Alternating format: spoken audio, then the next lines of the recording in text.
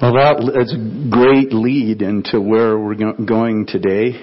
But I want to begin this way. I looked up several lists of the most common fears or phobias that people deal with. And the lists vary, depend on who created that list, who came up with it. So I derived a top 10 from kind of combining some of these lists. You may be able to relate to some of these. And they all have interesting names. Aticophobia. Know what that one is? It's the fear of failure. Thanatophobia. That's the fear of death. Nossophobia is the fear of developing a disease. I think that one may have been pretty prevalent here in the last few years. Arachnophobia. Fear of spiders. I don't get that, but people are afraid of them apparently. I don't know. I was the spider saver at my house, but anyway. Claustrophobia. I think most of us are familiar with that term. It's a fear of enclosed spaces. Acrophobia is the fear of heights. I didn't used to have that. I could crawl to the top of trees. It didn't bother me. And now, I don't know. I'm chicken when it comes to those things. Maybe it's because I don't recover as quickly from the damage that comes when you fall. Yeah. Aerophobia. Aerophobia. Fear of flying. Ophidiophobia. That's the fear of snakes. Astrophobia is the fear of thunder and lightning. Trypanophobia, some of us have this one, that's the fear of injections. Now, yeah, who's afraid of those? Now, there's one more that I would add to this list. It'd be, I guess, the top 11. Included in what would be the top 11. And I think this one is more specific to and maybe fairly common among Christians. And I've never seen it really listed, but I would call it evangelophobia. The fear of evangelism. Evangelism. I think for many of us that word can cause a little bit of trepidation. The Bible tells us that it's one of the spiritual gifts, and one spiritual gift inventory defines it this way. Those with the gift of evangelism lead others to Christ effectively and enthusiastically. They have a deep concern for those who do not know Christ. They are good at building relational bridges with non-believers and seem to have a sense when a person is open to Christ's message of forgiveness. And then another definition of that gift adds this: the gift is a practical gift. While the task of evangelism is an important spiritual exercise that all Christians should be involved with, God gifts certain individuals or members with an ability to have an unusual sensitivity to when someone is ready to accept Christ, and will generally have greater success in leading people to Christ than other Christians. And I've known some people that apparently, it was apparent to me, had the gift of evangelism. Now we know there are evangelists. There are evangelists in the Church of the Nazarene. I would certainly say that those people have the gift, but I've known lay people who've had that gift too. And there are people in my mind who are, first of all, the first definition talked about, they're good at building relational bridges with people. And what I see them really good at is being able to turn conversations towards spiritual things. They're good at that. And then that can lead in a direction. It may not always happen on the spot, but as they develop those relationships and cultivate them, they often have an opportunity then to share the gospel and maybe lead people to Jesus Christ. So are all Christians evangelists? Well, I would say that many of the Christians I have known and pastored over the years do not feel like evangelists. But are all Christians to be evangelistic? I think so. Paul affirms, the Apostle Paul affirms the gifting of the evangelist in Ephesians chapter 4 verses 11 and 12, where he writes this: "So Christ himself gave the apostles, the prophets, the evangelists, the pastors and teachers, to equip his people for works of service so that the body of Christ may be built up." I think it's interesting what he says here is the job of the evangelists and the others mentioned in this list. Now, you would think that an evangelist would be committed to sharing the gospel with as many people in as many circumstances as possible, and that is not to say that that wouldn't be included in the job description of one who has the gift of evangelism. But in this passage, Paul says that the responsibility of the evangelist and the others mentioned here is to prepare God's people for works of service. In other words, the job of the evangelist, according to this passage of Scripture, is to equip those who do not have the gift of evangelism to be evangelistic. And all the people roared, "Amen." I think Paul clearly puts himself in the category of an evangelist. But in his writing, he indicates that all believers are to be evangelistic in orientation. They may not have the gift of evangelism, but they're to be evangelistic in orientation. Here, listen to what he says in Colossians chapter 4, verses 2 through 6. He writes, "Devote yourselves to prayer, being watchful and thankful, and pray for us too," Paul and his team, "that God may open a door for our message." This is an evangelist talking here.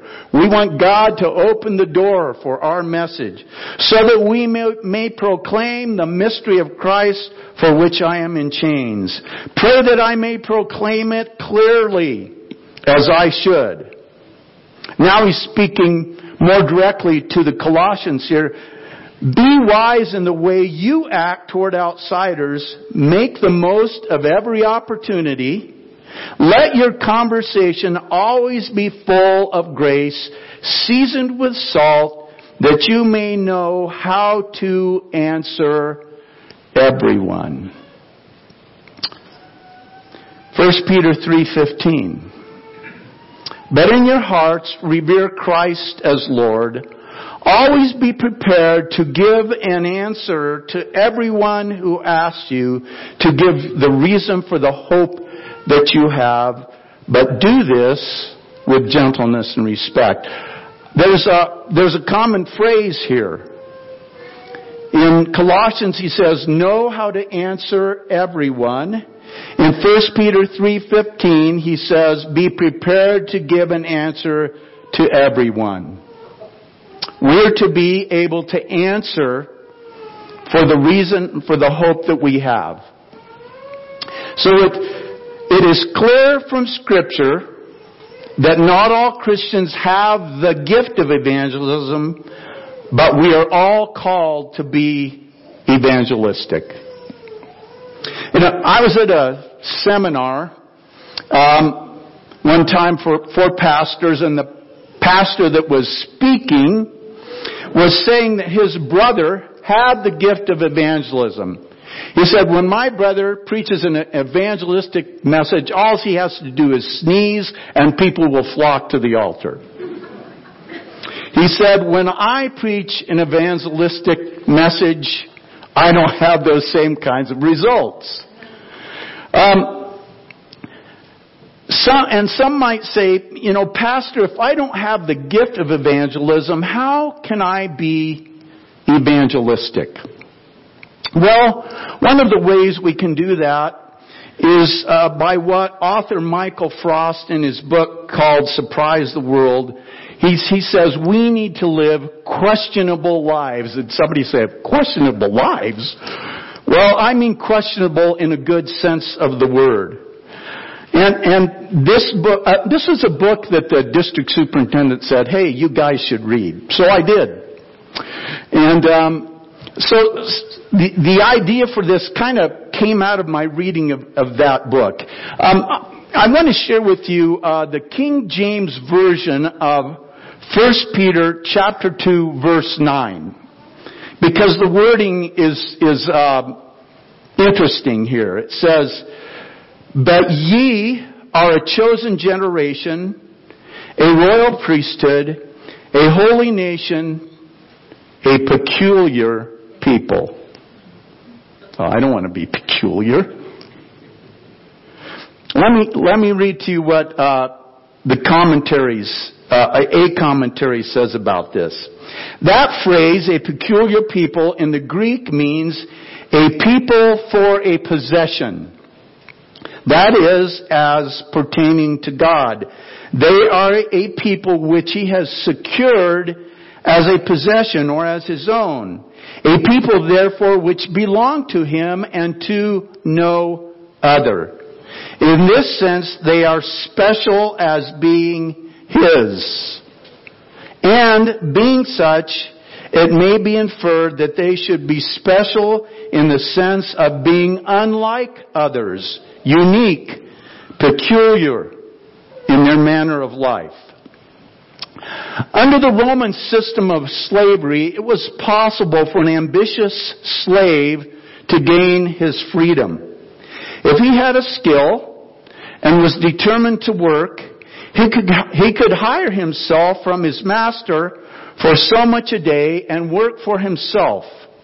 If he was successful, he could accumulate enough savings to buy for himself from his master his freedom. It was by this method that some slaves rose to high positions.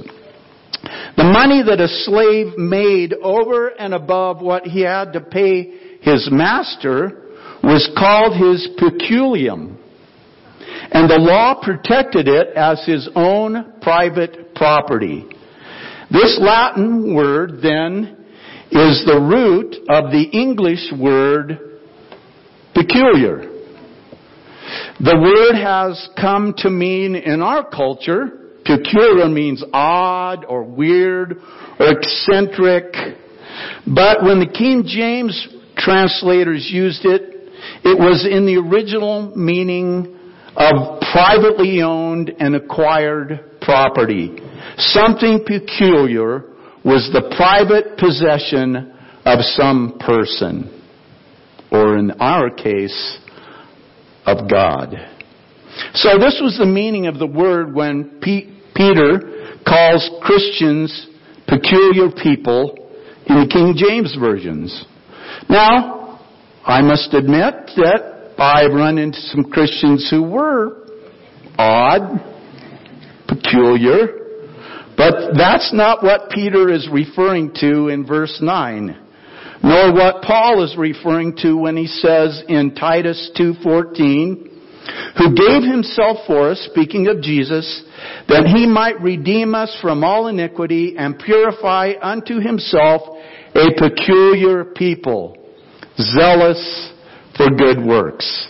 In the sense of we are the possession of God. And because of that, we live differently. Right? That was enthusiastic. Maybe I was wrong about that. I don't know.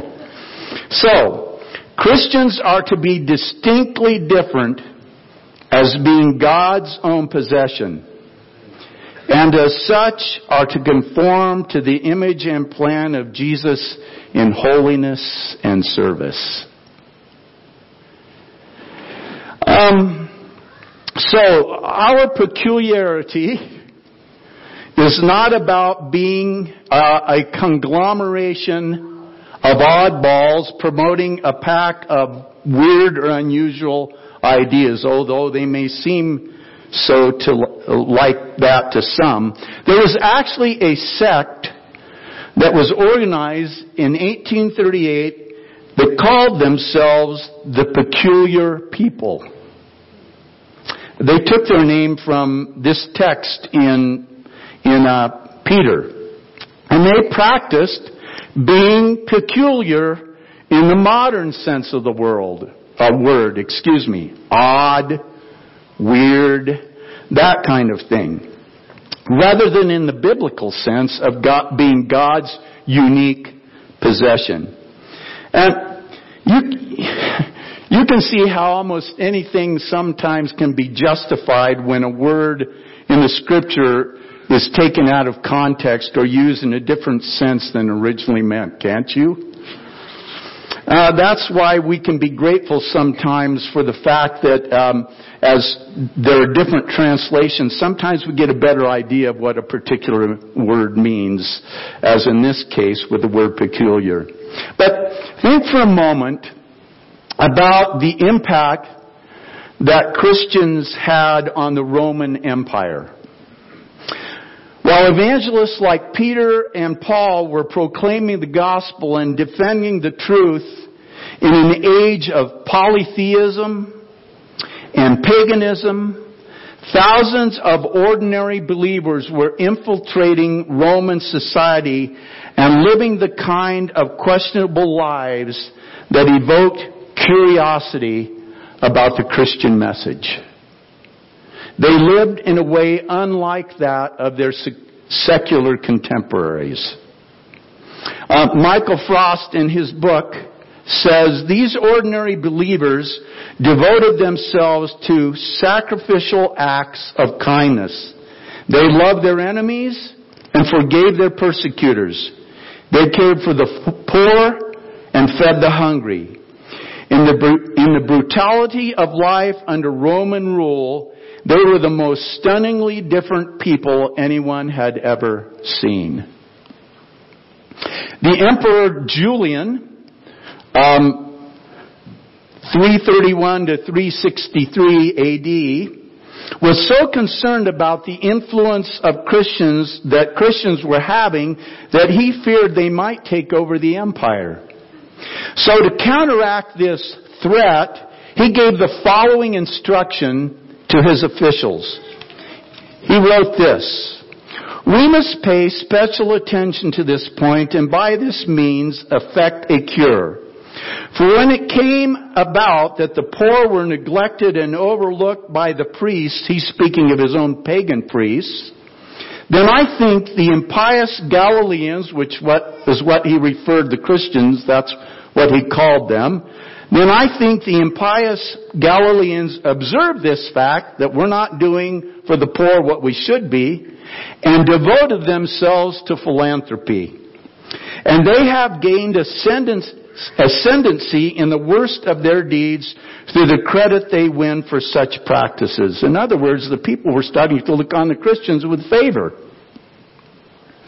"For just as those who entice children with a cake, and by throwing it to them 2 or 3 times induce them to follow them, and then, when they are far away from their friends, cast them on board a ship and sell them as slaves, by the same method, I say, the Galileans also begin with their so-called love feasts, or hospitality, or service of tables. For they have many ways of carrying it out, and hence call it by many names. And the result is that they have led very many into atheism."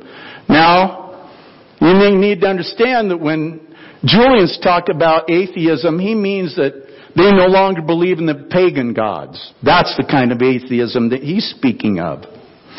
So Julian was concerned that Christians' acts of kindness and hospitality were winning too many of his subjects. He decided to start a campaign in which his officials and pagan priests were to outlove the Christians. Yeah, laughable, really. He implemented a program of food distribution and had hostels built for poor travelers. So, again, from Julian. "Why do we not observe that it is their benevolence referring to the Christians, to strangers, their care for the graves of the dead, and the pretended holiness of their lives that have done the most to increase atheism. Again, a lack of belief now in the pagan gods. I believe we ought really and truly to practice every one of these virtues. For it is disgraceful that when the impious Galileans support not only their own poor, but ours as well, all men see that our people lack aid from us. So the Christians were doing what the Romans were not. Well, Julian's social program utterly failed. He could not motivate pagan priests and his officials to care that much for the poor. Because why? They didn't have the love of Jesus in their hearts. They couldn't do that. He failed to realize that Christians were filled with the spirit of love and were motivated by God's grace. That's why they did what they did. Class, race, social status, rich, poor, male, female, it didn't matter to these Christians. They welcomed all comers. They proclaimed the mercy of God, and they also demonstrated it. Their message that God loved the world was unthinkable to the average Roman, as their pagan gods cared nothing for humanity. So it's not hard to understand how in the miserable world of the Roman Empire, the conduct of Christians raised an insatiable curiosity among the average Roman citizen. Paul writes to Titus, in Titus chapter 2, verses 1 through 10, exhorting him to teach sound doctrine. And he says this, "You, however, must teach what is appropriate to sound doctrine. Teach the older men to be temperate, worthy of respect, self-controlled, and sound in faith, in love, and in endurance. Likewise, teach the older women to be reverent in the way they live, not to be slanderers or addicted to much wine, but to teach what is good. Then they can urge the younger women to love their husbands and children, to be self-controlled and pure, to be busy at home, to be kind, and to be subject to their husbands, so that no one will malign the word of God. Similarly, encourage the young men to be self-controlled. In everything, set them an example by doing what is good. In your teaching, show integrity, seriousness, and soundness of speech that cannot be condemned, so that those who oppose you may be ashamed because they have nothing bad to say about us. Teach slaves to be subject to their masters in everything, to try to please them, not to talk back to them, and not to steal from them, but to show that they can be fully trusted, so that in every way they will make the teaching of God, our Savior, attractive." And that's what was happening in the Roman Empire. They were making the teaching of God attractive. And so at the end of all this list of, you shoulds or the should nots, Paul states the reason for this list of rules. When Christians live this way, it makes the teaching of God more attractive. This was Paul's recipe for a questionable life in his time and culture, the very things he listed here. It was countercultural to live this way. So, that's what worked in Paul's day. The challenge for us is to find what questionable lives look like in the world we inhabit. What do questionable lives look like in the world we inhabit? Now, I'm not sure that we can't glean some things from this passage in Titus that I've just read to you, and I'm confident that Paul's advice to the church at Rome would be just as countercultural today as it was then. Let me share with you from Romans chapter 12, verses 14 through 21. "Bless those who persecute you. Bless and do not curse.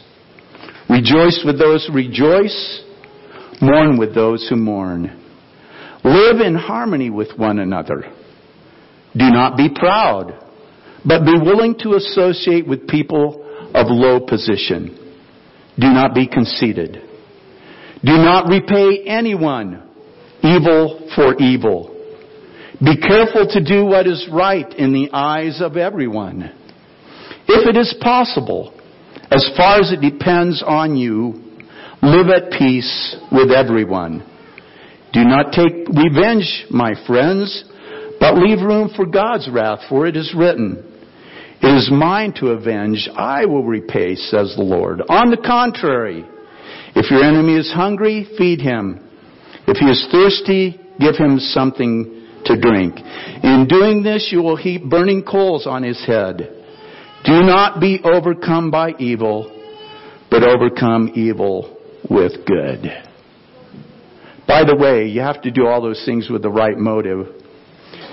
If you're kind to your enemy just in order to heap burning coals on his head, it's probably not the right reason for being kind to your enemy. So if we want to know what it means to live questionable lives, and here Paul, I think, has given a pretty good list of things that are countercultural, but I would also recommend reading the Gospels. Look at Jesus and how he spent his time and who he spent it with. You know, I think sometimes in our world and what we see happening, there are just some people we tend to stiff arm. Don't want anything to do with them. Look at Jesus and how he spent his time and who he spent it with. There's an old communication theory that goes like this.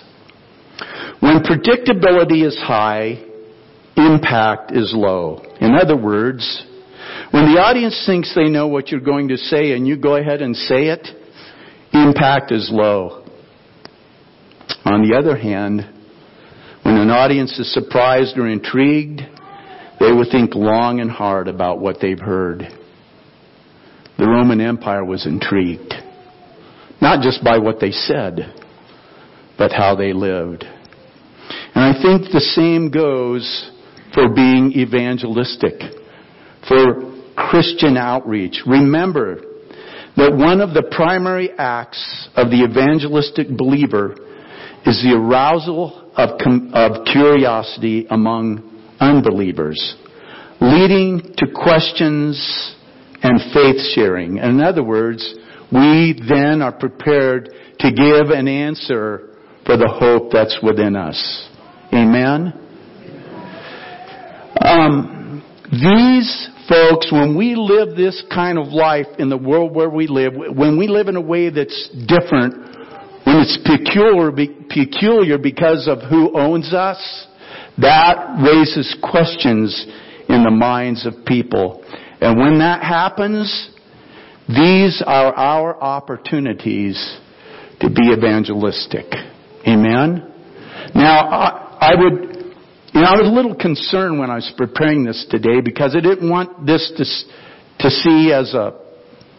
be seen as well, now I can dodge my responsibility to be evangelistic. I'm hoping you're understanding, and I'm encouraging you to be evangelistic in the way you lived and always prepared to give an answer for the hope that you have. That when God opens those doors, we're ready with an answer. Amen? Amen. Father, thank you for the truth of Scripture and the guidance it gives us. Lord God, in these passages that Peter wrote and Paul wrote, we need to be people ready with an answer and living lives that are different enough, peculiar enough, as your very own possession, that people's curiosity will lead them to say, why are you like that? Why do you do that? What motivates you? Whatever those questions may be. And then we realizing this as an evangelistic opportunity, we'll be ready with an answer because we know it's all about Jesus. It's all about what He's done for us. It's all about what He can do for them. Lord God, I pray today that this will motivate us more than ever to be ready when those opportunities arise as we interact with our friends, with our neighbors, with our co-workers, maybe with even family members who look at our lives, that see we live in a way that's countercultural, just like those Christians in ancient Rome did. And people observed that, and they saw how different it was, and they wanted to know why. And may they ask that about us too, as we live those questionable lives before them. And then, Father, You create opportunities for us to share the good news of the gospel with them. May we be faithful when You open those doors for us. And I ask this in Jesus' name. Amen.